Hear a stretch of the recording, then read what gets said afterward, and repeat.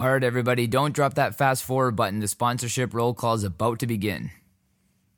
Energy Consulting Limited provides complete project management and general contracting services to a variety of private sector clients on both commercial and residential construction projects.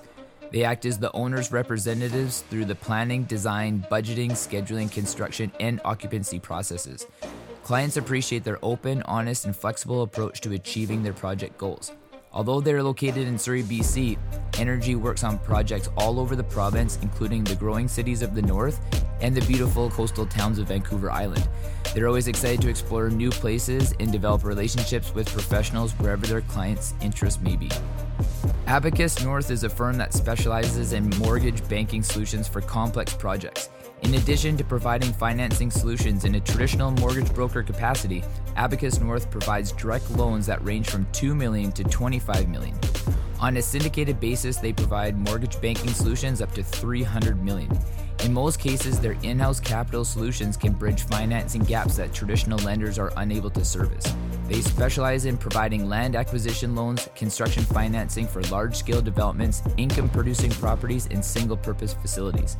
With a portfolio that includes high-rise, mid-rise, and low-rise condominiums, townhouse developments, shopping centers, agricultural properties, industrial developments, and medical marijuana facilities, Abacus North is at the forefront of creative mortgage banking solutions with a focus on fostering long-term relationships. They are a multifaceted organization that services domestic and international clients with their mortgage banking needs. Complex financing solutions require analytical thinking well beyond a typical mortgage broker relationship. As a result, they focus on providing engineered solutions for their client. Their key differentiation strategy is that they assist clients in actively managing the capital stack in order to minimize borrowing costs while maximizing flexibility. Abacus North focuses on national and global opportunities. Ascentia CPA has a team of new-gen chartered professional accountants that are dedicated to advancing companies using expertise combined with emerging technologies. The team at Ascentia will implement the latest accounting technologies, allowing you to not only run a business, but to run a smart business that will excel in your industry. Their focus is to provide growth-centric, value-added, and timely accounting services for businesses as well as individuals across Canada. Unlike standard accounting firms, by embracing cloud-based software, the team at Ascentia will provide you with real-time accounting information on a secure platform that is accessible anywhere at any time, allowing you to make better informed decisions and gain more controlled overview of your financial data. The reliability and expertise you will experience with the professionals at Ascentia will assist you in the preparation of corporate and personal tax returns, financial statements, bookkeeping, government filings, tax and estate planning, as well as business advisory services. For more information on the advantages of online accounting and to book a complimentary meeting online, be sure to visit ascentiacpa.ca. We are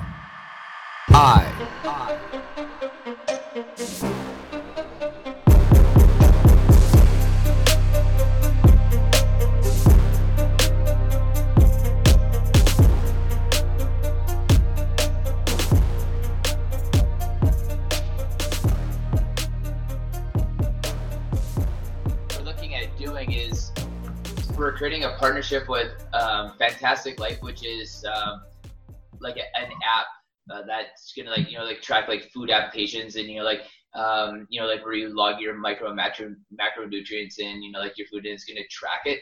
So I'm gonna subject myself to all the different diets for a month on each one. So we're gonna go plant-based for a month, carnivore for a month, and test that. And then Ariel from Vitality Wellness, so she's gonna do all my blood work. So we're going to go under the microscope and look how my red blood cells, my white blood cells react, and do the emotional testing with it as well. Nice. And have an independent party that's going to do all the fitness testing, like my strength testing, endurance testing, VO2 max and all that kind of stuff. So we're going to log it along the way. We're going to get a meal prep company to supply all the meals for it. There's a juice company that's coming on board. So we're all just going to kind of team up together to be able to, kind of create this experiment and just say, these are the changes, that we're going to go through in our bodies. And, as I go through these changes, kind of highlighting the struggle behind it, because like I'm comfortable in what I do, like everybody else. You know, like what I do happens to be a little bit more than most people, but I'm actually really comfortable doing it. You know, so going to strictly on a plant-based diet is going to be challenging for me. Going strictly keto is going to be challenging. Strictly carnivore. So, you know, like when a lot of people have a tough time, you know, making those dietary changes, or, you know, something as simple as drinking more water during the day, or starting fitness, you know, like our whole campaign is like, let's change together. Like, let's start this struggle together. Like, your struggle may look different than mine, but we're all going to struggle at something. So like, let's just get after it. It's kind of like Supersize Me on the healthy side of things. Yeah, because that's actually the only diet I wouldn't commit to, is a month of like fast food and all that kind of stuff. Because it's just been over a decade since I've ate, well, almost 2 decades now since I've ate any of that, and I'm just not willing to do that right now. I'm willing to experiment on the healthier side, but like when it comes to that kind of stuff, I'm not interested in seeing what smoking does to your cardiac output. You know, if I, you know, so like that kind of stuff, right? But yeah. How about you? You know, I know that we talked last time on the podcast. We talked that you might be starting a new venture of some kind, and you know, it's a new project that you're looking forward to. So why don't you break it off for us and tell us a little bit about it? Yeah. Is this, I'm presuming you're talking about the leadership side of things. Yeah. So I have a company called Anchor Point Expeditions, and through that I offer leadership retreats for men. And what I do is I take men on, I call them adventure-based retreats. So basically we go, the one that I'm running right now is a bow making retreat. So we actually make English longbows for archery. Wow, and cool. We go to Powell River. We have a place right on the ocean where we stay, and arguably the world's best bowyer lives just a few minutes from that place where we stay. And so he has a little workshop, and we go to his workshop and we build longbows over a period of 4 days. And that's during the daytime. And then in the evenings, we dive very deeply into some personal development and growth work. And it's an incredible atmosphere and very cathartic for the men that partake in it. So it's been a lot of fun. I also have a surf one. My brother-in-law is actually one of the best stand-up paddleboarders in the world. He's recognized all over. And so we're doing a stand-up paddle surf retreat in Tofino in October. We're just finalizing the details for that. And then we're going to lead some flat water paddleboarding retreats in 2021. Oh, that's cool. So what are some of the things that you guys would dive into into the nighttime seminars? You know, because I know this is relatively new territory for guys, you know, and there's a pretty big demographic amongst men that, you know, don't think that men go to retreats or should go to retreats, or something that like we do as men. So, you know, like what is something that you guys, you know, do at those retreats? Yeah, it's a great question, because a lot of men wouldn't consider doing work of this sort. A lot of men aren't even aware that it exists. Partly that's why I've combined it with the adventure component, because it's something that's very enticing. Every man who I've told about the bow making retreat gets really excited about making their own longbow out of us. Yeah, as soon as you said that, I wanted to join. I'm just all like, are you guys like, when are we going? You know, like, immediately what you think, right? And so what happens, what unfolds is this beautiful magic where during the day we're in the workshop, we start with a chunk of wood. It's about that big in diameter, and it's a really rough cut piece of Pacific yew. And there's a bow somewhere within that piece of wood. And it's up to each man, under the guidance of the bowyer, the teacher, to hand carve that stave of wood down to the point where it starts to look like a bow. And then once you get the rough shape of a bow, then you start to shave it even more to get what is a more precise bow and more to the specs that you want it. Because as you peel back layers, you'll find all sorts of nuances in the bow. And what I've found is, and what the men who have done the retreat have found, is it parallels the work that we're doing on our own psyches and on our own development, because we're literally peeling back layers of suppressed emotions. Some of those are consciously suppressed, some are unconsciously suppressed. And this goes back, it can go all the way back to the womb. Theoretically, it can go back generations before that, based on the genetics that were passed down from our ancestors. And so we will undertake various sorts of processes, I'll call them. Some are anywhere from 10 minutes. Others might take 2 hours or the whole evening. A lot of it involves sharing with the other men. And then we go into some meditation or breathing type of processes. There are some physical postures that we do or processes. And each part of the curriculum basically builds on previous work that we've done.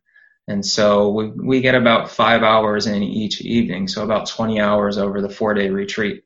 And where we start on the first hour is very, very different from where we finish on the final day. And it kind of, the work ends up, for the most part, getting a bit lighter, I would say, as the retreat progresses, because when we start, it starts out pretty heavy in the sense that most men haven't shared these things. And as they start sharing the things they're consciously aware of, they start to realize about all the layers they're unconsciously aware of. And some of that comes out organically in conversation. I find that the men who partake, the brotherhood that is formed almost immediately, if not immediately, is so beneficial to the experience, because you develop this extreme trust in the men who you're working with. Literally, we become brothers of a sort, and each man starts to learn not only about their own suppressions and their own psychological wounds and shadows, but they also start to get a better understanding of the other people who are in the group. And so it becomes harder and harder for each man to hide behind whatever it might be that they're used to hiding behind. Maybe it's bravado, maybe it's introversion, maybe it's cockiness, maybe it's laughter. There's all sorts of masks, so to speak, that people in general will develop to put forth as their egoic self. The ego is what we present to society. It's what we wear out in public. And underneath that ego is the true self. And the true self is partly what makes up that ego, and it's partly what has been suppressed. And again, some of that suppression will start even pre-vitro. It can start in our ancestors, but once we come into this world, based on the environment that we're brought up in and the cues that we are given from our caretakers, we very quickly start to adapt and present ourselves in a way that either conforms so we can get hopefully love and acceptance, or in some cases doesn't conform, and then that's when people find themselves more of pariahs or outcasts, and they perhaps haven't had that love. And some of the greatest artists, geniuses, masterminds, athletes that ever lived at some point went the other route of basically allowing their savant-like patterns to emerge, even though those aren't often readily accepted by the general public, because those can be seen as distractions or whatever it might be. Of course, we have an epidemic, I think, of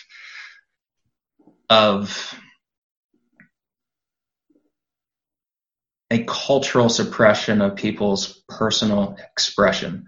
And we will use all sorts of things to do that, from physical abuse to verbal abuse to punishments to medical diagnosis, such as ADHD, and prescribe drugs like Ritalin to create people who conform to the norms of society.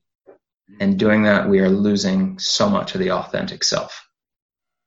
So, and you know, go ahead. Just sorry to cut you off. And you know, like as you're talking, you know, like describing like the program, and then kind of like what you're alluding to here is, you know, like I see this is present in, like, you know, where you build these brotherhoods in, you know, policing, military, you know, firefighters, like, because I think, like, you know, not only is it creating an environment where, you know, like men are typically around each other, but like you by default are going to share because you're around these people the most often. They're just walking through life with you in a very time dominant state. So like you see these brotherhoods form there, but like we typically outside of those environments, like especially as men, like we don't we don't choose to form those environments, you know. And like where you're saying we're you know, like not conforming, like, you know, you also see that in something that we all watch, we all do, is, you know, like in an athletic environment, like where you have to conform, you know, potentially to a team, you know, but like your individual contribution and who you are and your style is, you know, like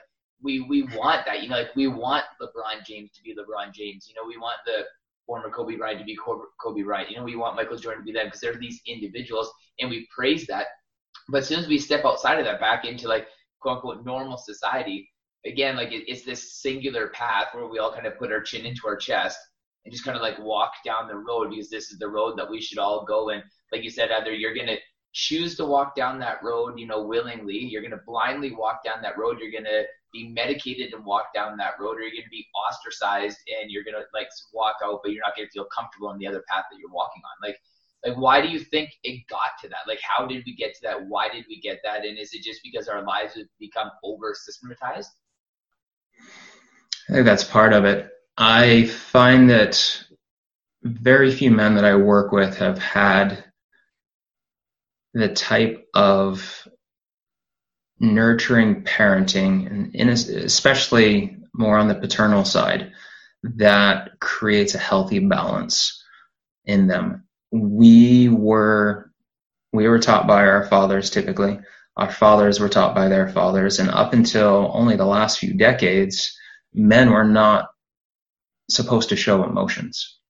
Men were supposed to take whatever it was that we were feeling and suppress it, push it down, and only show our strength on the outside, only show our ruggedness or again, that bravado, not to have any sort of weaknesses that people could press upon. So that's where how we were supposed to carry ourselves.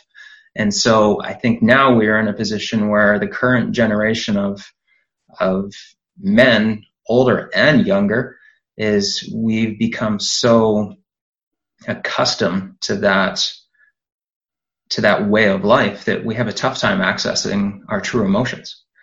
And typically what happens is there is some sort of crisis in life, whether it's the midlife crisis or whether it's something that is far more tragic than that through the loss of loved ones or whatever it may be. Typically there's some sort of event that will finally put a man over the tipping point where he realizes, I need to do some work on myself. I need to figure out what it is that is preventing me from having joy in life, or why it is that I'm so angry all the time, or why I don't feel love for the people in my family who you would think I would feel love for. Why are my relationships always, my intimate relationships always falling apart in the same way? So there's all these questions that once someone starts to really look internally, there can actually be answers to those. And on the retreats, most time when people go on retreats, they think about running away from life, getting away from whatever it is that is stressing them. On these retreats, it's the opposite. We run towards that because no one controls our feelings but us. And running away from the stressful environment is not going to change our conditioning and the way our feelings are processed internally. The only way that we can change those is by facing those head on and realizing that most of it is our projection, our narrative. And if we can change that narrative, we can actually change the way we start to show up in the world. And it's a very complex process in the sense that there's so many variables. There's potentially so many moving parts. There's so many wounds and scars.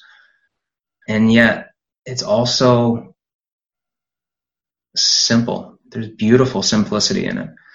Because in almost every case, I find that as soon as you open up the doorway for that exchange, as soon as you give permission, and each man gives himself permission to step into this new form of being, as far as being able to listen to their personal emotions and to share those, it just starts to flow.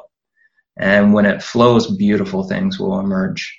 And the men are there at the retreats to help keep each man within his integrity. And then the challenge is everyone on day 4 is ready to go back into life and repair relationships and take steps to launch a business they've been wanting to do, or to change their job, or whatever it may be. And it seems so easy to do that when you're in the final moments of this retreat setting. But it's really hard to actually do that once you leave that environment, because we're at a different energy level. When you're in an environment like that where everyone is focused on personal growth, everyone is focused on positivity, no one's on their phones, no one's on social media, no one's drinking, no one's taking any sort of drugs. Everyone is fully present, probably more so than they've been in decades. Or ever. Or potentially ever. The energy shifts, and you literally will feel like you can take on any of the challenges that may come your way. But very quickly, and I've found this personally myself, when I leave that environment, I'll have this buzz of this new energy that'll last for a few days or a week. But if I don't take steps to truly calcify those changes within myself, I'm going to go right back to where I started. But that's always something that, sorry to cut you off, this is something that I always say to people too. And like in regards to I only used to use it in regards to like fitness and health and wellness, but like now I've kind of expanded in my thought process across the board, is that, like if it's taken us 20, 30, 40 years to be able to get to this point, we can't have this one moment that then forever changes everything, where this one retreat, or I go to the gym one time, or I start eating healthy one time, I start drinking more water one time, all these different things we can use to be able to make this vessel as healthy as what it can be.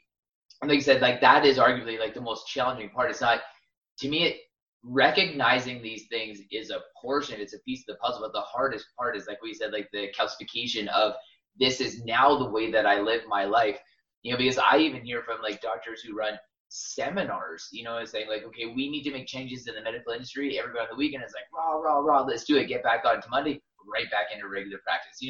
Those just seem to be our standard norms, because we come back into it. But this is why I say, that when a lot of these Eastern principles, that we kind of are shifting more back into in the West, is that, think when people live their lives like this every day, that was your operating platform every day, because you didn't have this other environment to go back into. You arguably had a little bit more of that holistic environment where people were thinking along the same, process. There's a lot less external stimulation. You're a lot more to the earth, eating more natural foods, out in nature, all these kind of things. Think of how all of our lives could be if you could live an entire life like that, without having to really focus on the calcification of this thought process, because you've lived this other way for so long. You can. We all can. I truly believe it. And we do see great leaders in the world who have done it.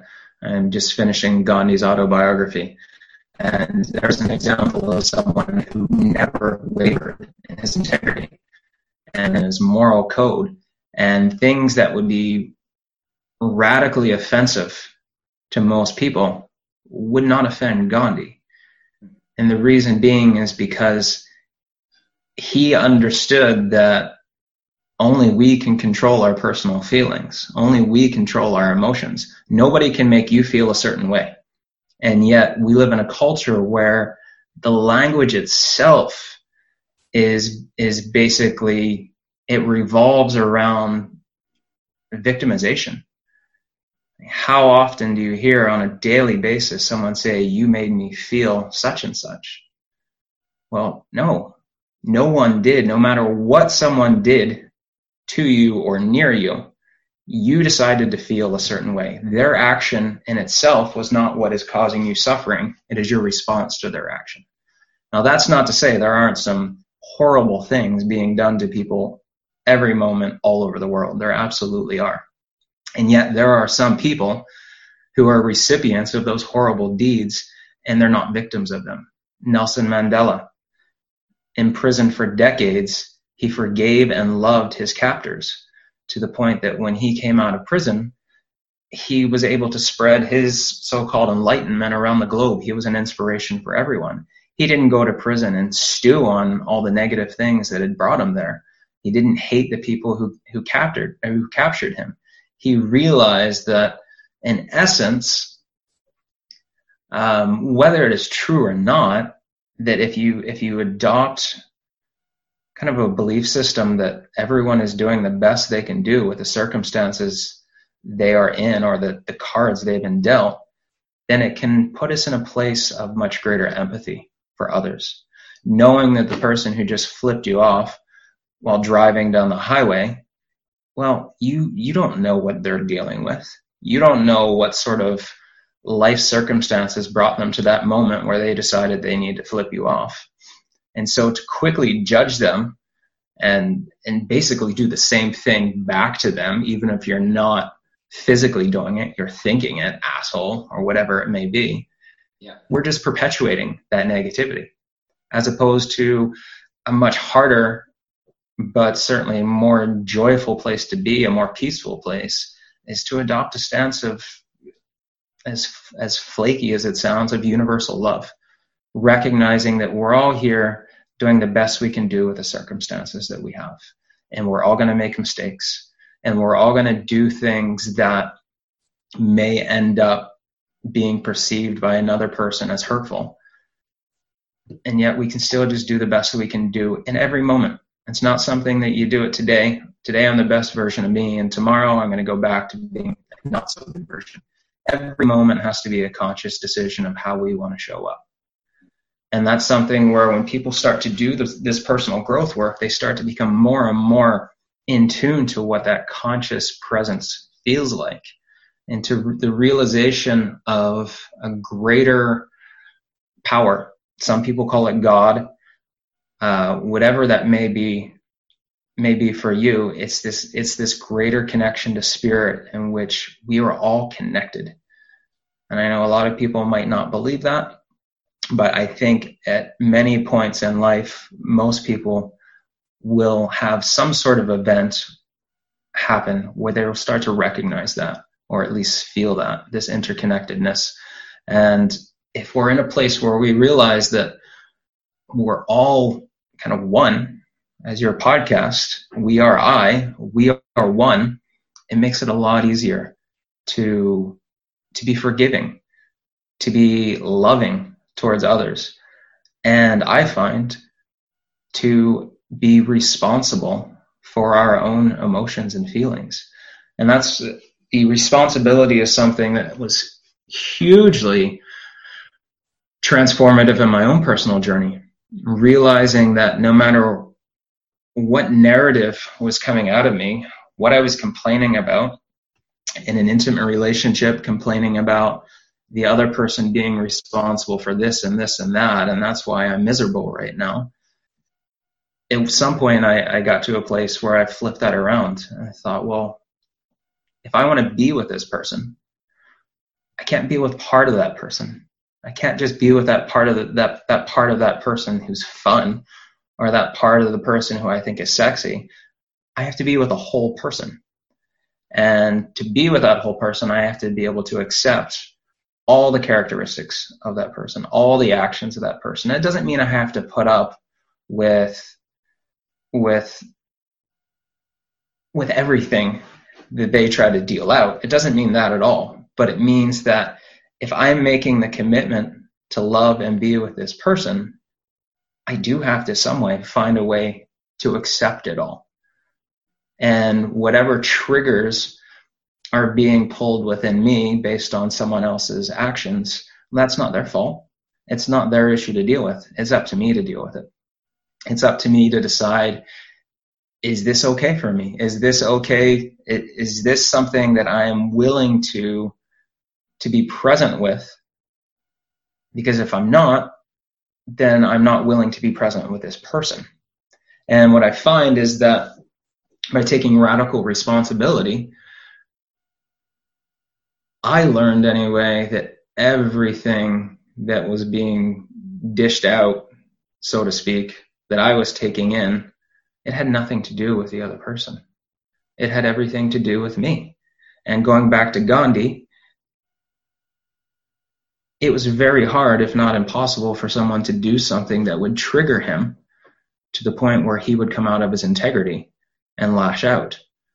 And the reason being is because he had come to peace with who he was and with his connection to spirit and connection to everyone, to everything. And so when someone was hurtful or violent towards him, well, in essence, that was him. So either he's in a position where he's a victim of that, or he's in a position where he recognizes that how I choose to take this input determines whether or not I suffer from it. And so suffering basically is our choice. And from suffering often comes our greatest growth.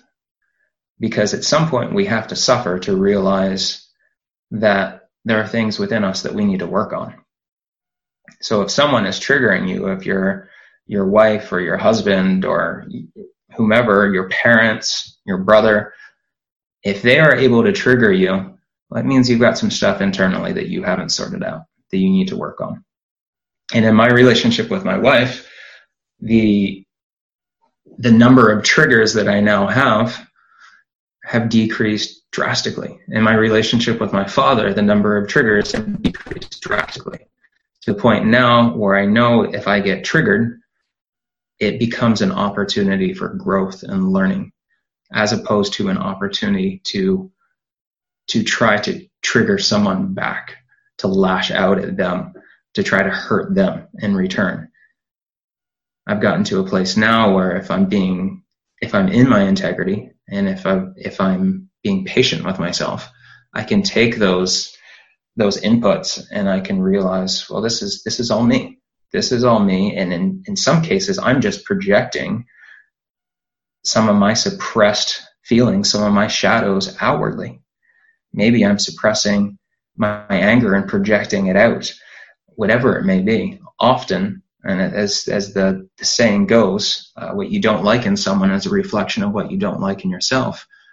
It really is, it is true when you dive into it, because Gandhi would not project out anger because he had come to terms and to peace with his. And so when someone was angry towards him, he didn't retaliate with anger.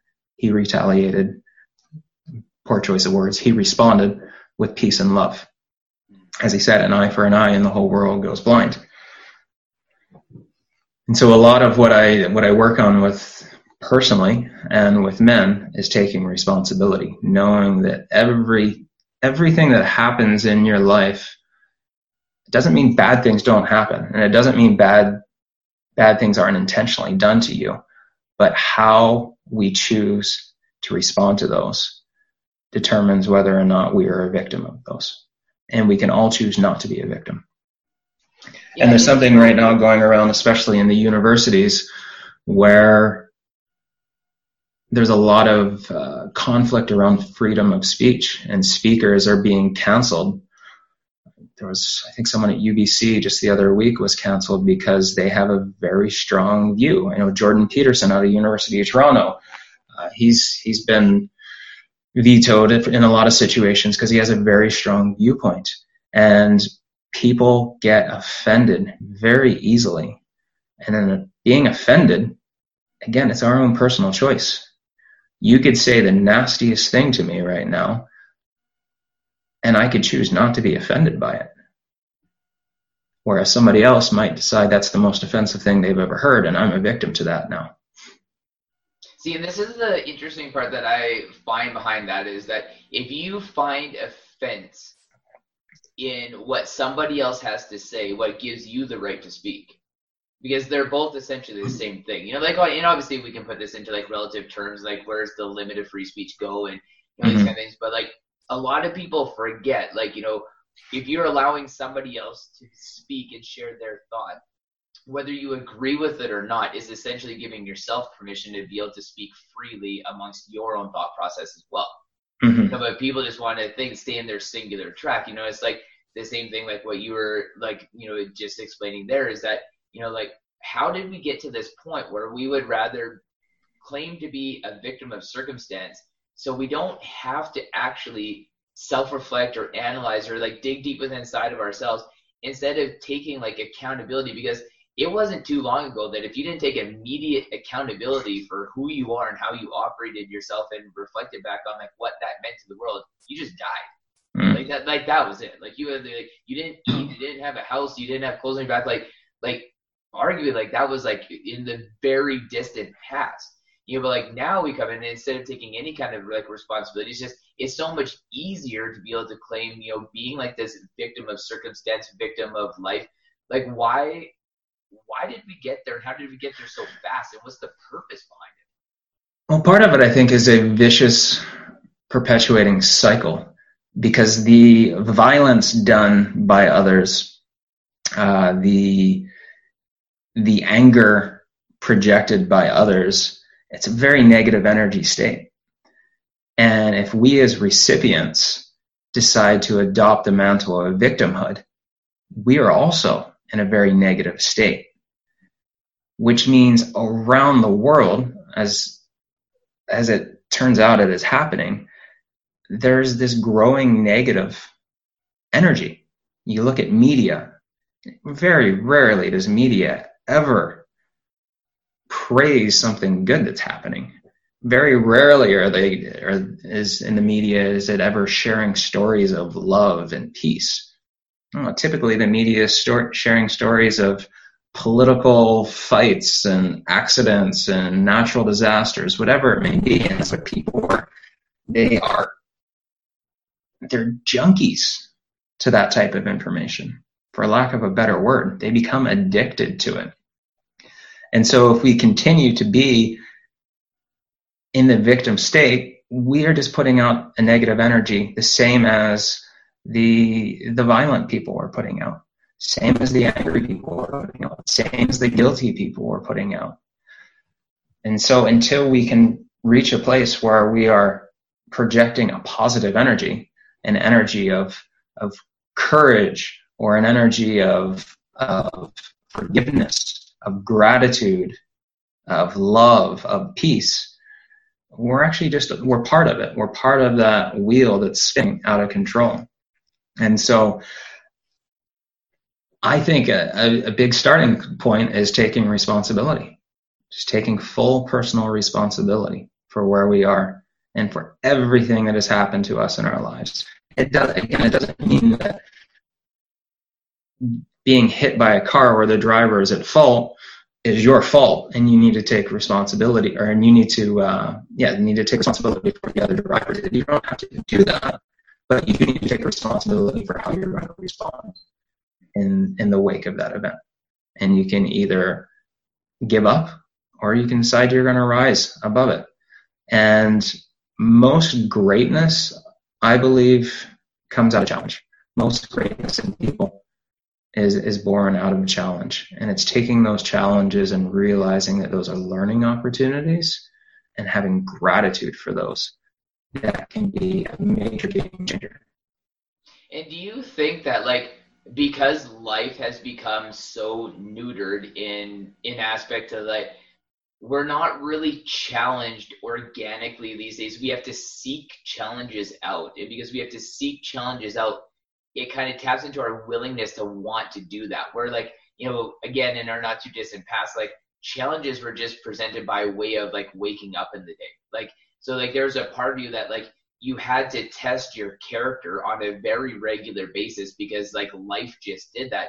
But like now I can wake up and it's 68 degrees in my house. I can put on one of my many pairs of shorts, and I can put on one of my many shirts, and I can hop in my car and I can drive down the road. And like I'm testing these like really like these ways that don't mean a lot to who I actually am as a person. Like, so like these little tests, like I feel like a lot of people don't know how to emotionally handle these situations because they're not really situations we're conditioned, or there's nothing about us that understands like, well, when I'm being inundated with negativity on social media, maybe what I should do is take a step away from that because it's actually not healthy for me, because these are all like very new components of life, right?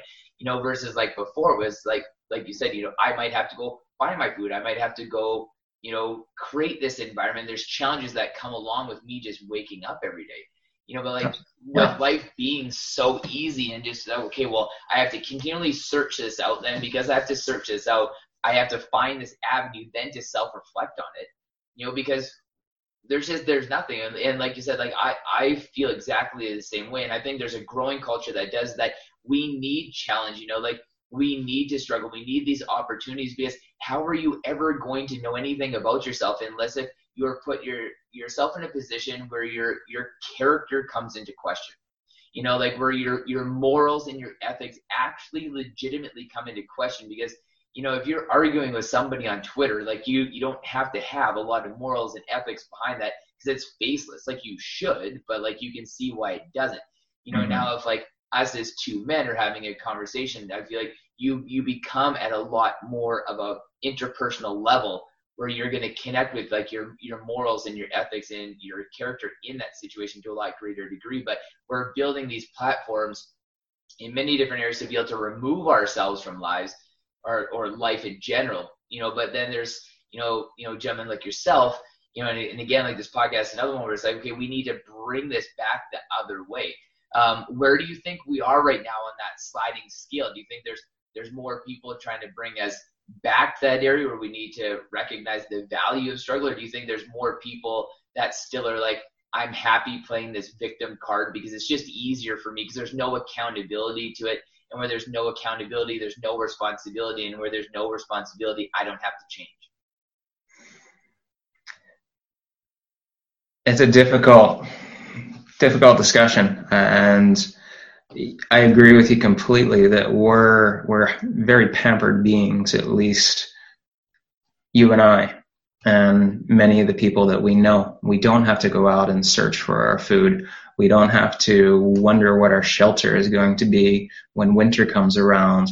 We don't have to worry about survival from wild predators.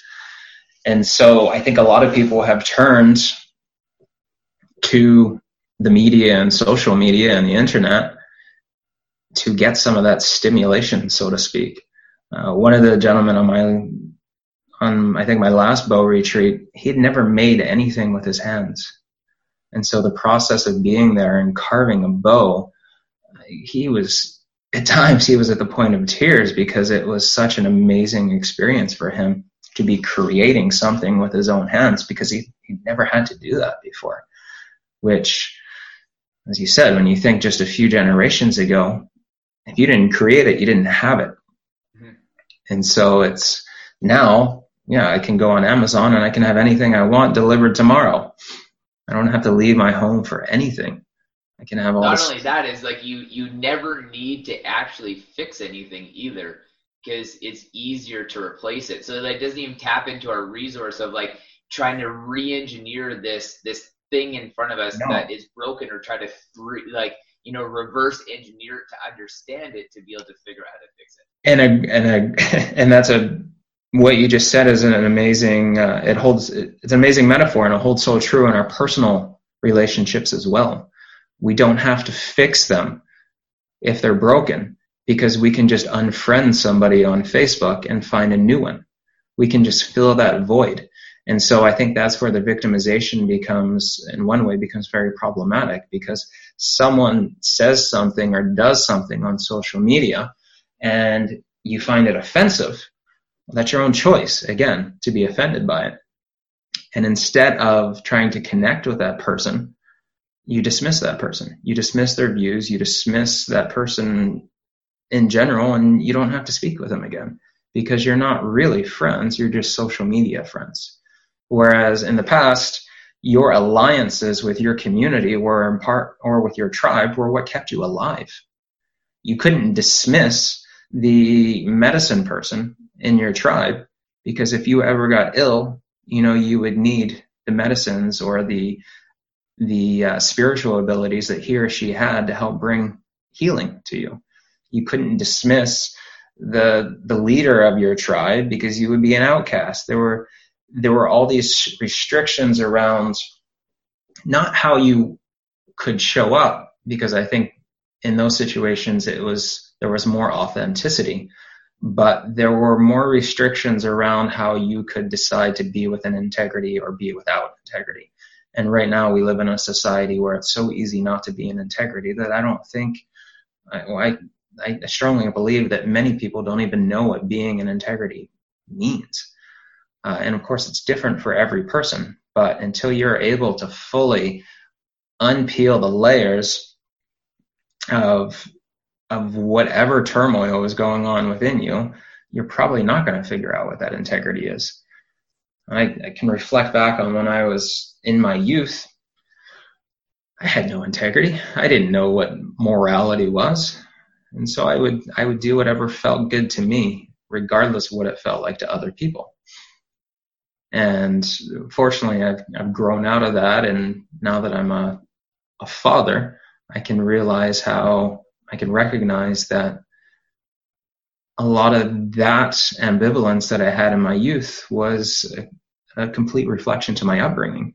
And that's not saying anything negative about my parents, because they were parenting based on the way they were brought up. And so at some point that cycle has to be recognized and interfered with. And so I choose to parent my children very differently than to what I see in the larger society. Fortunately, I see a lot of people who share like-minded parenting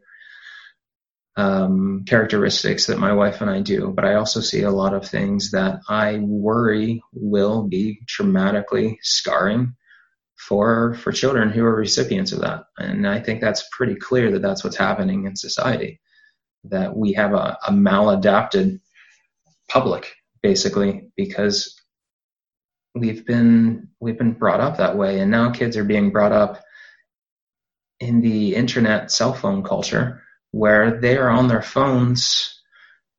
I don't know, my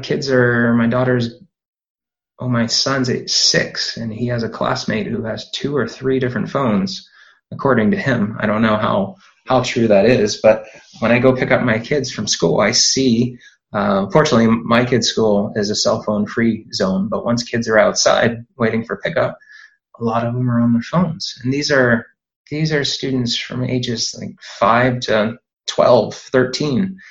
When did we lose sight of being present with nature, being present with our company, with our friends? Now you go to a restaurant and you'll see 2 couples sitting opposite each other on the table and they're both on their phones.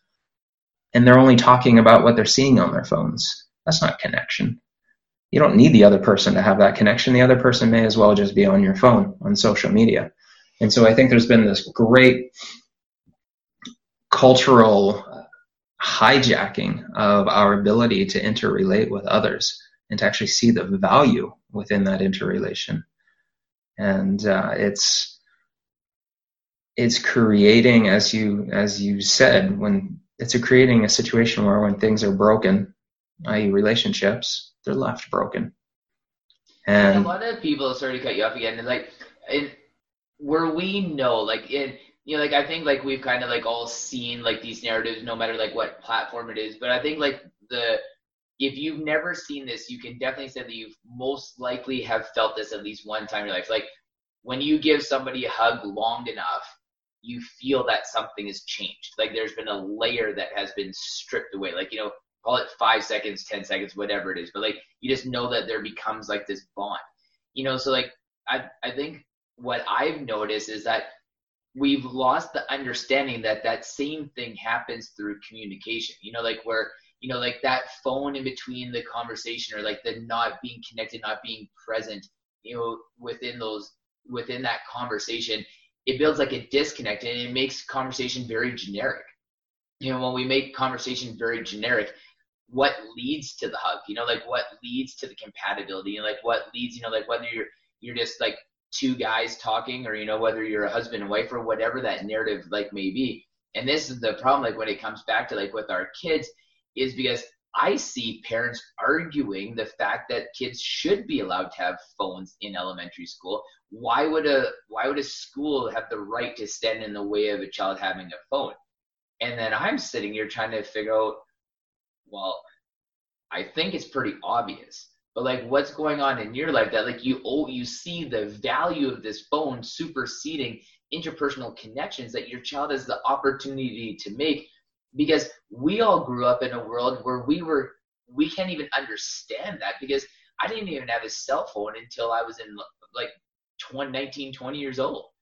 So to be like 5 or 6 and have a phone, like to build that kind of disconnect, because we know as adults we're trying to disconnect from our phones, and we only have maybe so if I got a phone when I was 20 and I'm 36 now, I have 16 years of sporadic cell phone use. Probably the last 8 years has been more heavy than the first 8 years before that, because I was just getting into it. I didn't text anybody. It was phone calls, about like that kind of stuff, right? But like, could you imagine compounding, like another 15 years on top of that, then say, okay, Todd, now sit in this restaurant and have this meaningful conversation with this woman. And on top of that, have this this emotional compatibility with this woman. Okay, now live the rest of your life with her or him or whatever, maybe like how do we not see those things being like destructive forces in our lives, and especially like in our children's lives? It's obviously a very contentious area, and you and I grew up, as you said, not having cell phones, and so we remember life without them. Yeah. The current new generation, my children, they don't know life that existed pre-cell phones, pre-internet, pre-tablets. And so I don't think we have any way of actually knowing what some of the possible repercussions of that will be. But we do see it very clearly when our connection to our cell phone becomes more important than the connection to others. And I think part of it too is, as you said, that some parents are arguing that their kids should be able to have cell phones, and I'm not saying one way or another how it should be. My wife and I chose a school where they are not part of the day-to-day. That was our choice. But I think also because we live in a very fear-based society, that some parents argue that it's a safety factor. And I can see that. I can fully understand that. When my kids are old enough to start biking some of the way to school, which I think they'll be able to do soon, I can see the reason why having a cell phone could be beneficial. And if that's the case, then perhaps some parameters need to be put in place so that the child understands what that cell phone is for. Because I do feel that once it becomes the main mode of communication and connection, then relationships not only currently will suffer, but certainly future relationships are going to suffer as well. Because the art of connecting, it's a skill. It's a skill that has to be built. And we all have met the people who can walk into a room and immediately all eyes turn towards them, not because they're a celebrity, but because they have discovered this art or this gift of being able to connect. And their energy is at such a higher level that they carry that energy and it reverberates out and everyone feels that and is drawn to them. But that's a skill. And I think it's very unlikely that someone's going to be able to generate or harness that type of energy if they are always on their devices, or if their devices are more important to them than human connection. Yeah, which then say make a future argument that when somebody hypothetically in 20, 30 years from now holds a seminar to be able to get men back up to where we're at today without the seminar. Because we're just kind of that much a little bit more in the rabbit hole. Because, I just want to cover something real quick. So this is something I talk about with people regularly, because say we give our children a cell phone, and I'm not in by way I say this is not that I wouldn't do it. I'm just throwing a scenario out there. So say we give a cell phone to our child and say, take this cell phone just in case.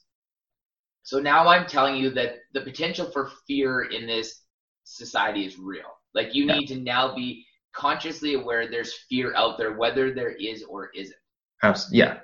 Coupled with studies that we know that say if you leave your child in the car and run into the store for 2 minutes, whatever you grab, you go pay for gas and you come out, that, or 5 minutes you run and grab this milk and you come out of the store. We're taught not only is that extremely inappropriate, but it's extremely unsafe, and you would be potentially a bad parent if somebody's seen you doing that. well, like the statistics, I believe I'm probably going to butcher this, but like in an average city in like Canada or the United States, and I say average, obviously there's the exclusions, but it would take about 30,000 years if you run the numbers on how many like abductions there is versus population and, you know, so on and so forth, that it would take about that long for your child to ever, anything to ever happen to your child.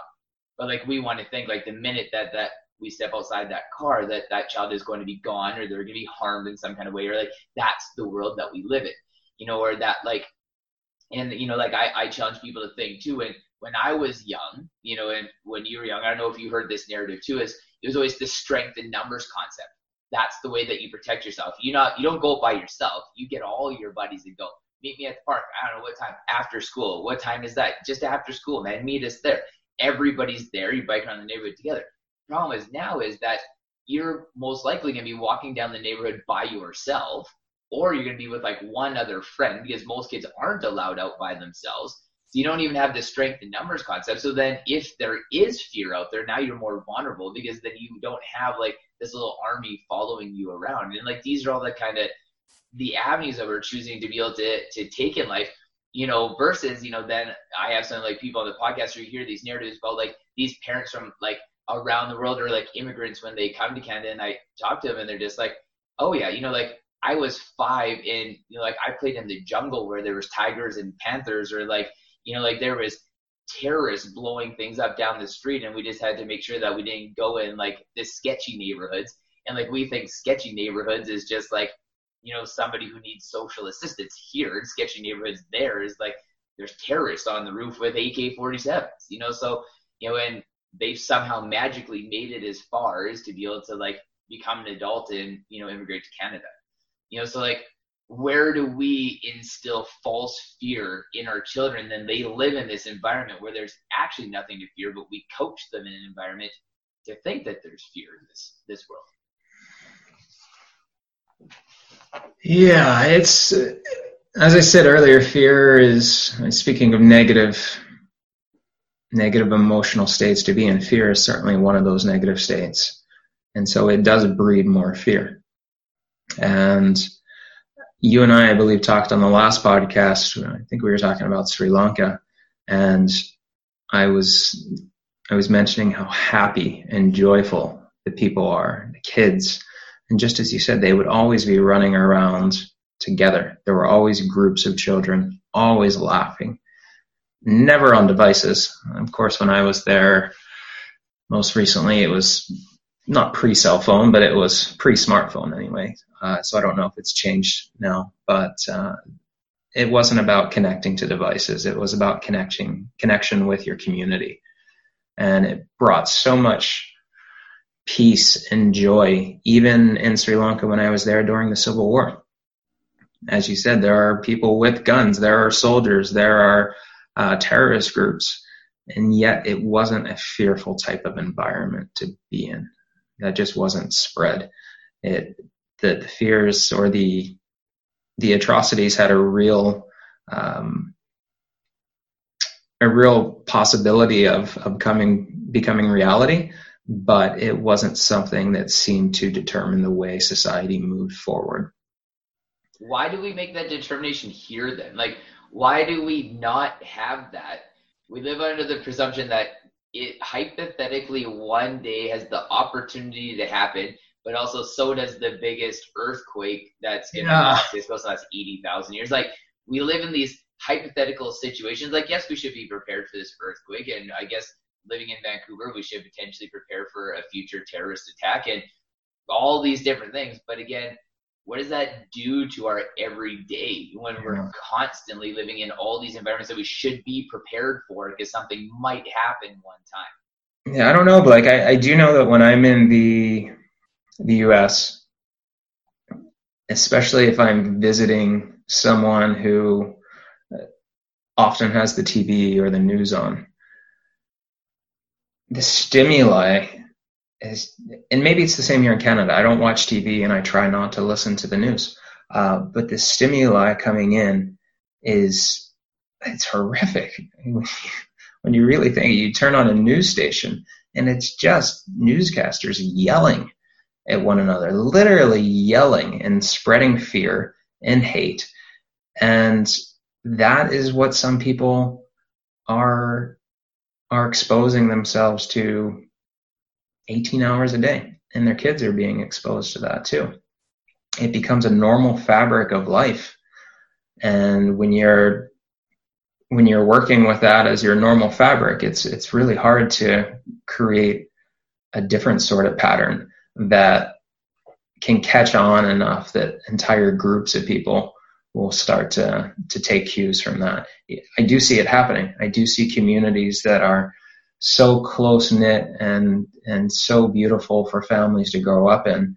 And they are often communities that have started farmers markets, and they have various events at the parks or in other community centers, and the houses are unlocked, and it's okay for kids to come over to your house and come in and ask if so-and-so is there to play.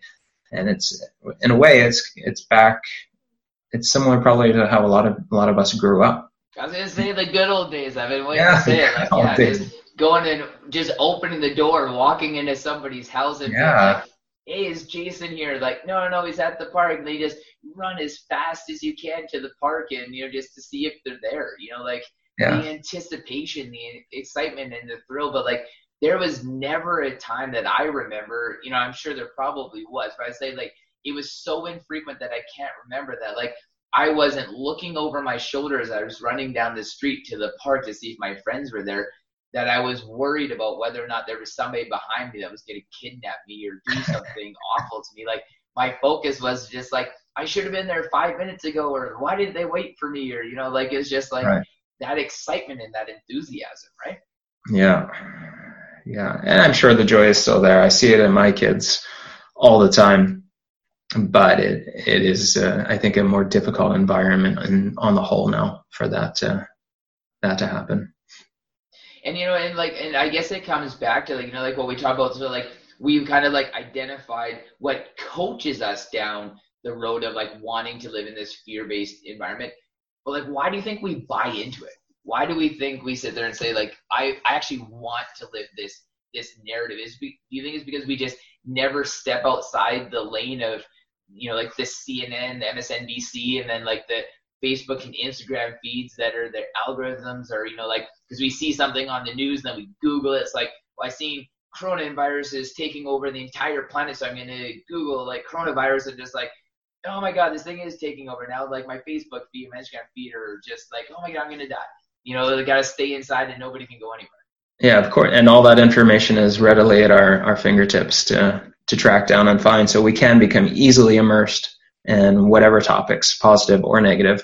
You used the word a moment ago, narrative, and I think that's such an important topic, because a narrative is the narrative that is your thoughts is basically a compilation of your thoughts. It's not necessarily what reality is. It is your narrative of your life, your place in this world.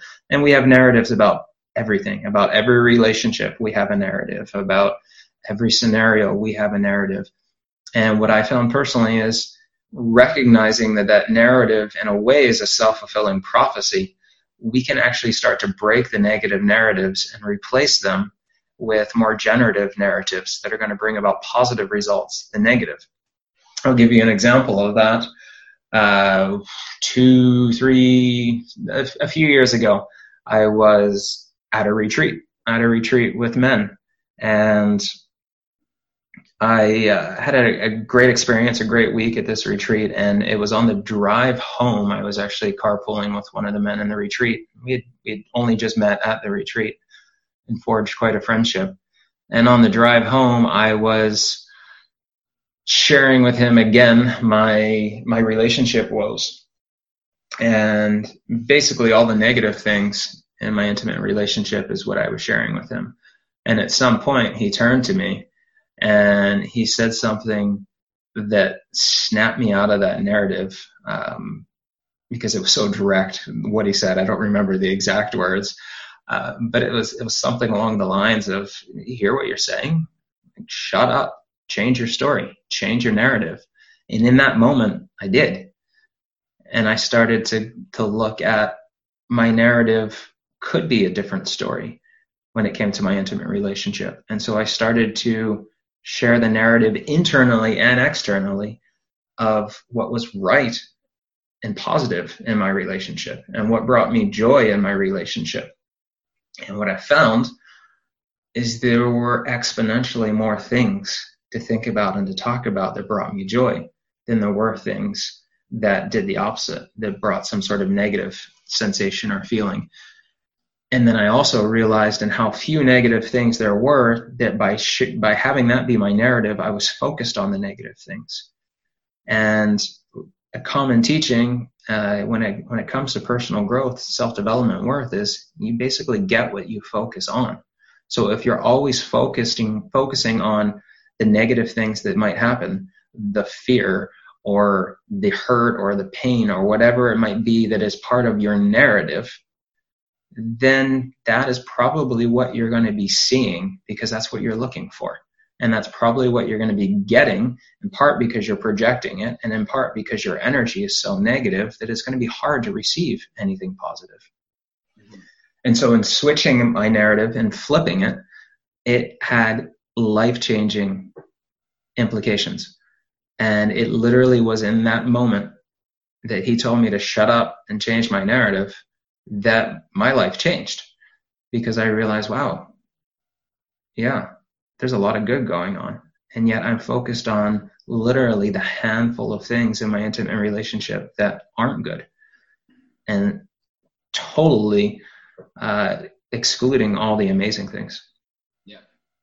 And do you think it's interesting when we come to being stuck in that area of negativity that it seems like, and feel free to throw in your input here, but it seems like that people get resentful of positivity. So it's like it really takes, again, like that critical moment, because if you could be a fly on the wall of your own life, a similar situation like that probably happened multiple times in the past, but you just probably didn't want to hear it at that time or couldn't receive that message properly at that time. Mm-hmm. And I only say that because I've gone through a few pivotal moments that I can really remember.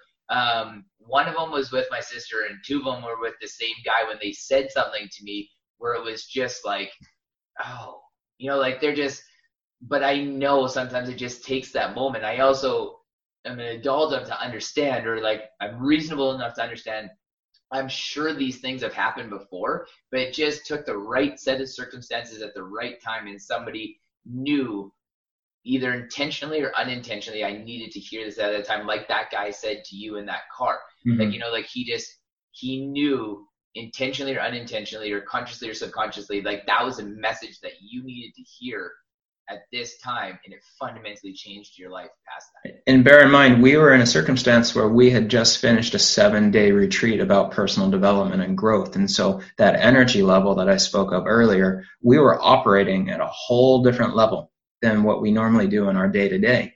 And I would say that, especially knowing our relationship now, he's one of my closest friends, we were operating in a place of love for one another. And so I was able to take his message and hear what he was truly trying to do, which was help me, as opposed to getting that message and being like, fuck off, which is what we commonly do. Someone tries to get it, right? Yeah, someone tries to give us feedback and we see it always as criticism. That's just one of our fallbacks. Whereas now I'm at a point where if I'm being conscious, which is a tough place to be, and that's why meditation has become so repopularized, because it does help to bring about a greater state of awareness and consciousness. But if I'm in that conscious state and someone gives me a critique or negative feedback, now I can find that as an opportunity to grow. It doesn't have to be something that triggers me or sets me off. It can be something where I can consider truly, I can sit with it and realize, yeah, there's some truth to that. And there's definitely some validity, and I can choose to own it, or I can choose to, as we said earlier, be a victim of it. And it's much, much healthier, in my opinion, to own it and try to adapt to it. Yeah, one of the books I've been reading recently, might have been Osho's book on human rights. I can't remember. But I remember reading like this blurb that basically was talking like there's a very, very big difference between consciousness and your perception of reality. And it made me stop and think like, how many people think that those are a blended concept? You know, like, but it's not. And like, like it's truly not. Like I know it's truly because I felt the moments and I understand and I've been through enough to know that it's not. But it's like, it's uncanny how that we think like our perception of reality, like that's a conscious state simply because we think we're awake, quote unquote, to like what's going on just and how far off the mark we are at. Then it kind of leads me into like another thing that regularly keeps coming to my mind. This concept is that were we ever there and we're coming back to it? Or are we just been continually refining to get to this point of a critical mass, saying that we need to now take this wholeheartedly and understand that we need to be conscious of the world around us, because if not, we become like an infestation of this planet, not only to this planet, but amongst ourselves as like a species as well. We were all there when we were babies. We were all in a state of beautiful, pure consciousness. That's the way we come into the world. So at some point, if it's not with us now, it's been in a way bred out of us. And that kind of goes back to what we were talking about earlier with the emergence of the ego. And as the ego emerges, the shadow gets, the other side of the self gets suppressed and turns into the shadow. And it's something where it can only be suppressed for so long before it starts to emerge. And it typically emerges in what can be a very ugly, uncontrollable way, because it is a true part of us that basically we've continued to hold down and try to ignore it even exists. But every now and again, there are moments or opportunities where it starts to come to the forefront. And it then challenges our ego, because someone who is calm on the surface most of the time goes off in a rage and starts throwing things and yelling things and hitting things. And it's something that perhaps they've never actually had that experience before, but that's been within them. And it's only coming out now because it's been suppressed for so long. And it's only coming out in this way because it's been deemed as being a negative part of us that we need to put away. And so as it emerges, it's emerging as this negative energy because we've never come to terms with it. We've never been able to embrace with it and join with it and realize that is part of my authentic self, whatever those characteristics or emotions or traits are that we're suppressing. And typically those are the things that do appear in the most stressful moments, in the most stressful circumstances. A lot of those childhood kind of knee-jerk reactions will come forward, and in some cases will actually take on the persona of an 8-year-old, because 8 was probably the last time we actually allowed that emotion to come out. And it's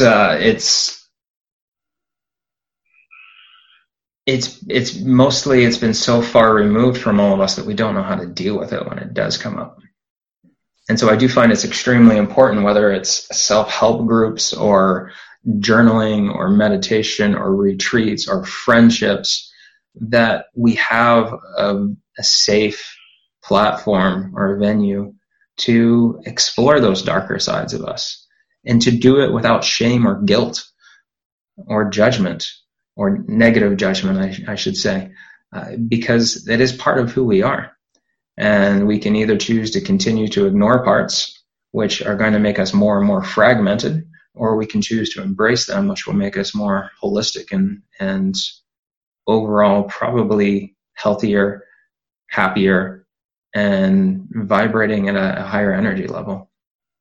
Do you correlate any of this narrative of life, like like this ego driven society, like, you know, the emphasis on ego and like success being directly attached to ego, because that we overvalue extroverted personalities, and the perception of extroverted personalities are people who have like big egos, or, you know, like people who are larger than life, you know, which we all associate ego attached to those narratives. Because like, you know, we do, like, especially in Western culture, put a pretty heavy emphasis on extroverted personalities, you know, and again, like there's just a certain song that goes with an introverted or an extroverted personality. Do you think that's a cycle that we need to break and learn to be able to like value like introverted personalities, or like shift the emphasis on saying that there's value in both? Or I guess like the actual real component is that everybody is a blend of both. Some people are just more extroverted in category A than category B, and vice versa. I think there's a value in labeling less, regardless of what the label is. Yeah. Because the more we label someone, then the more we pigeonhole them in a certain category. And it becomes harder for that person then to emerge as their authentic self in anything but in that category. So it's, as I said earlier, it's when you focus on negative, you get negative. And so the more we label, I think the more we're creating divisions between people. And someone who is so-called an introvert might be an introvert at that moment because they have pure genius inside of them that they're trying to figure out and trying to allow to emerge. Maybe they're an incredible artist or a writer or a musician. And I don't have an actual answer to what you were saying, but I do understand where you're coming from. That it is a lot. I think in our society, extroversion is more of what we see and potentially value because of the way that we communicate again, largely being on these social platforms that are not real human heart-to-heart connection, but digital connection. Because it's often the loudest people who are on these platforms. Because I can't think, I could be wrong on this.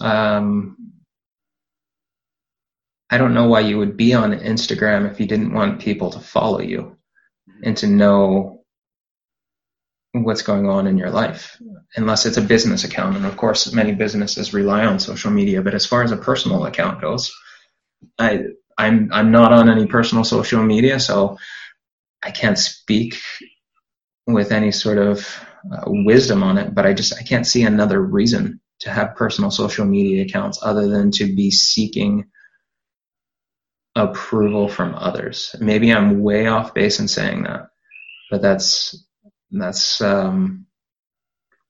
what's coming up for me right now, is that it seems like we are seeking external validation.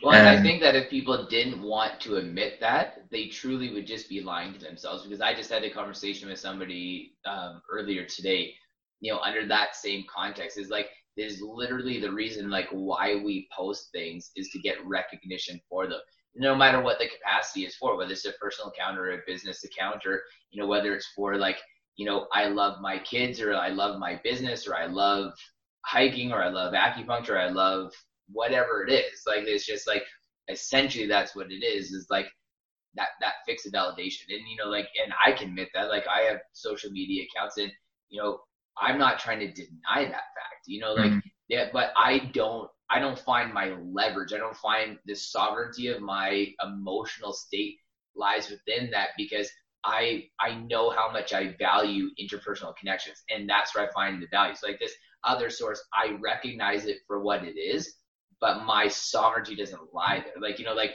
my emotional state doesn't lay within that, and I know how many people's do, and I find that to be the scariest part, because it's like, because you've over-identified in this category, which means you're fundamentally taking the tools away from yourself to be successful off that platform and out of that environment, which, you know, understanding connections with other people enlightens you to be able to have a better connection with yourself.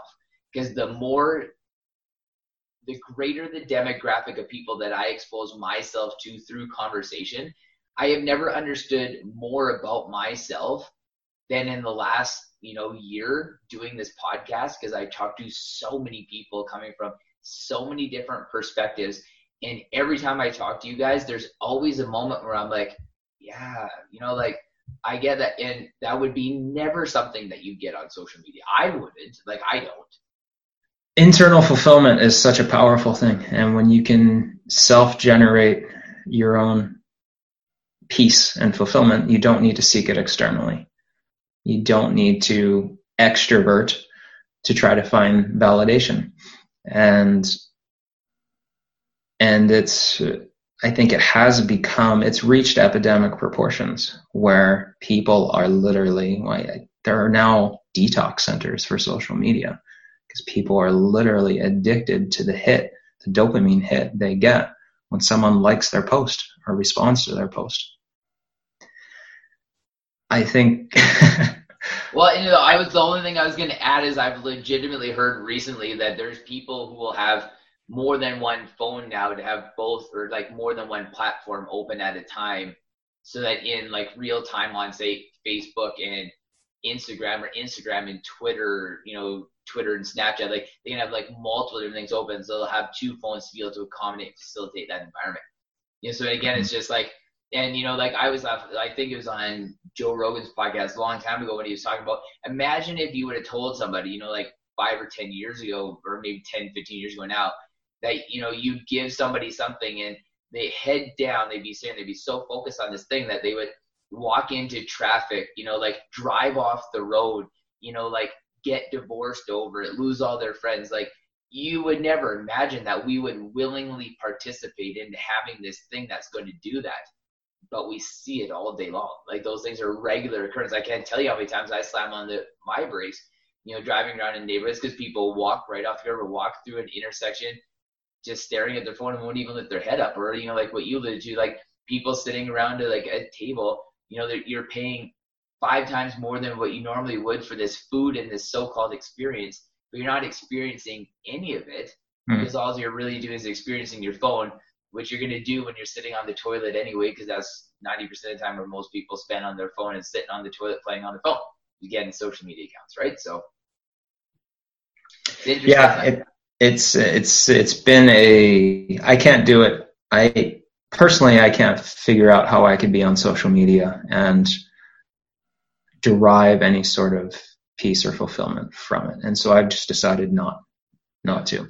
And even at the detriment of my men's leadership business, because at this point, I don't want to have a social media platform connected to the work that I'm doing, because it seems counterintuitive. Do you think because of that, though, that the men coming to your retreats would be the more authentic version of the men that you can get the most benefit from, and they can get the most benefit from you, because of situations like that? Because like I find, like that no matter what's going in our lives, like we have like an organic thrust to us. So if you're not on social media, but like these men are coming anyway, like I really want to believe, and I feel inside like that these men would be coming because they need to be there. They need to be there amongst each other. They need to be there with you. They don't need to be at another retreat. They need to be at that specific one. So by way of a very organic environment, they ended up there anyway. So like, there's certain times where we look at like, where we're trained to think that this is the way that it needs to happen, but it's still happening anyway. You're still hosting these retreats. Men are still coming. So like there's obviously like a part of that, like that these are the individuals that need to be there the most within your circle, right? Yeah. And I could be wrong on what I just said about I don't have social media, because here you and I are on a podcast, and I also host a podcast. So maybe that is social media. I guess it is. I think this platform I've been drawn to the podcast platform to be able to share information and hopefully to help others. I think this is a little bit different though, because like this comes back to like, yes, it's not personal, but it's going to be exponentially more personal than you scrolling through an Instagram feed and tapping a little heart that sends me a message saying that you liked my post. Like, we can gain real insight about each other as, like human beings, because like after the first podcast, then when you were over here on, like the main line, like I was excited to meet you. Like, like there was an excitement. If I had just known you via social media where we just liked each other's posts, I wouldn't have been excited to meet you. But like, because we had this connection on this podcast, like I was excited. I wanted to meet you in person. Like that was something that like I would carve time out of my day. Like, how hard it was for us to be able to try to find this time, this day to work. But like, I wanted to make it work because like there was this, like I wanted to build that further like interpersonal connection with you. And that's where I feel like podcasts are very much different, because then when I meet somebody, I feel a connection with them, even though this is the most vague form to be able to form a connection. But so it's like social media, maybe in a lot more of an appropriate way. Yeah. So that might actually be like a good place to wrap it up, because I got to get going. So I do a couple errands before I pick my oldest daughter up from school. So I know that you're not huge on social media with the retreats, but if somebody wanted to be able to get a hold of you to be able to exercise one of your retreats, like how would they get a hold of you? Yeah, the website is anchorpointexpeditions.com. Anchor point is an archery term. And it is basically the point on your face that you draw the bowstring to. And it's the same point every time if you want to have a consistent shot. And so metaphorically speaking, the anchor point in leadership is that which keeps us rooted within our integrity, so that regardless of what our actions are, they reflect our integrity. So that's where I can be found, anchorpointexpeditions.com. You can email me. We can jump on a Zoom call. I'm happy to do that. Or if you're on the island, Vancouver Island, look me up and we can do some archery together. Awesome. Well, thank you very much, Todd. I really appreciate you coming on the podcast, and it's always a pleasure to be able to carve some time out with you. Yeah, you too, Blake. I really appreciate it.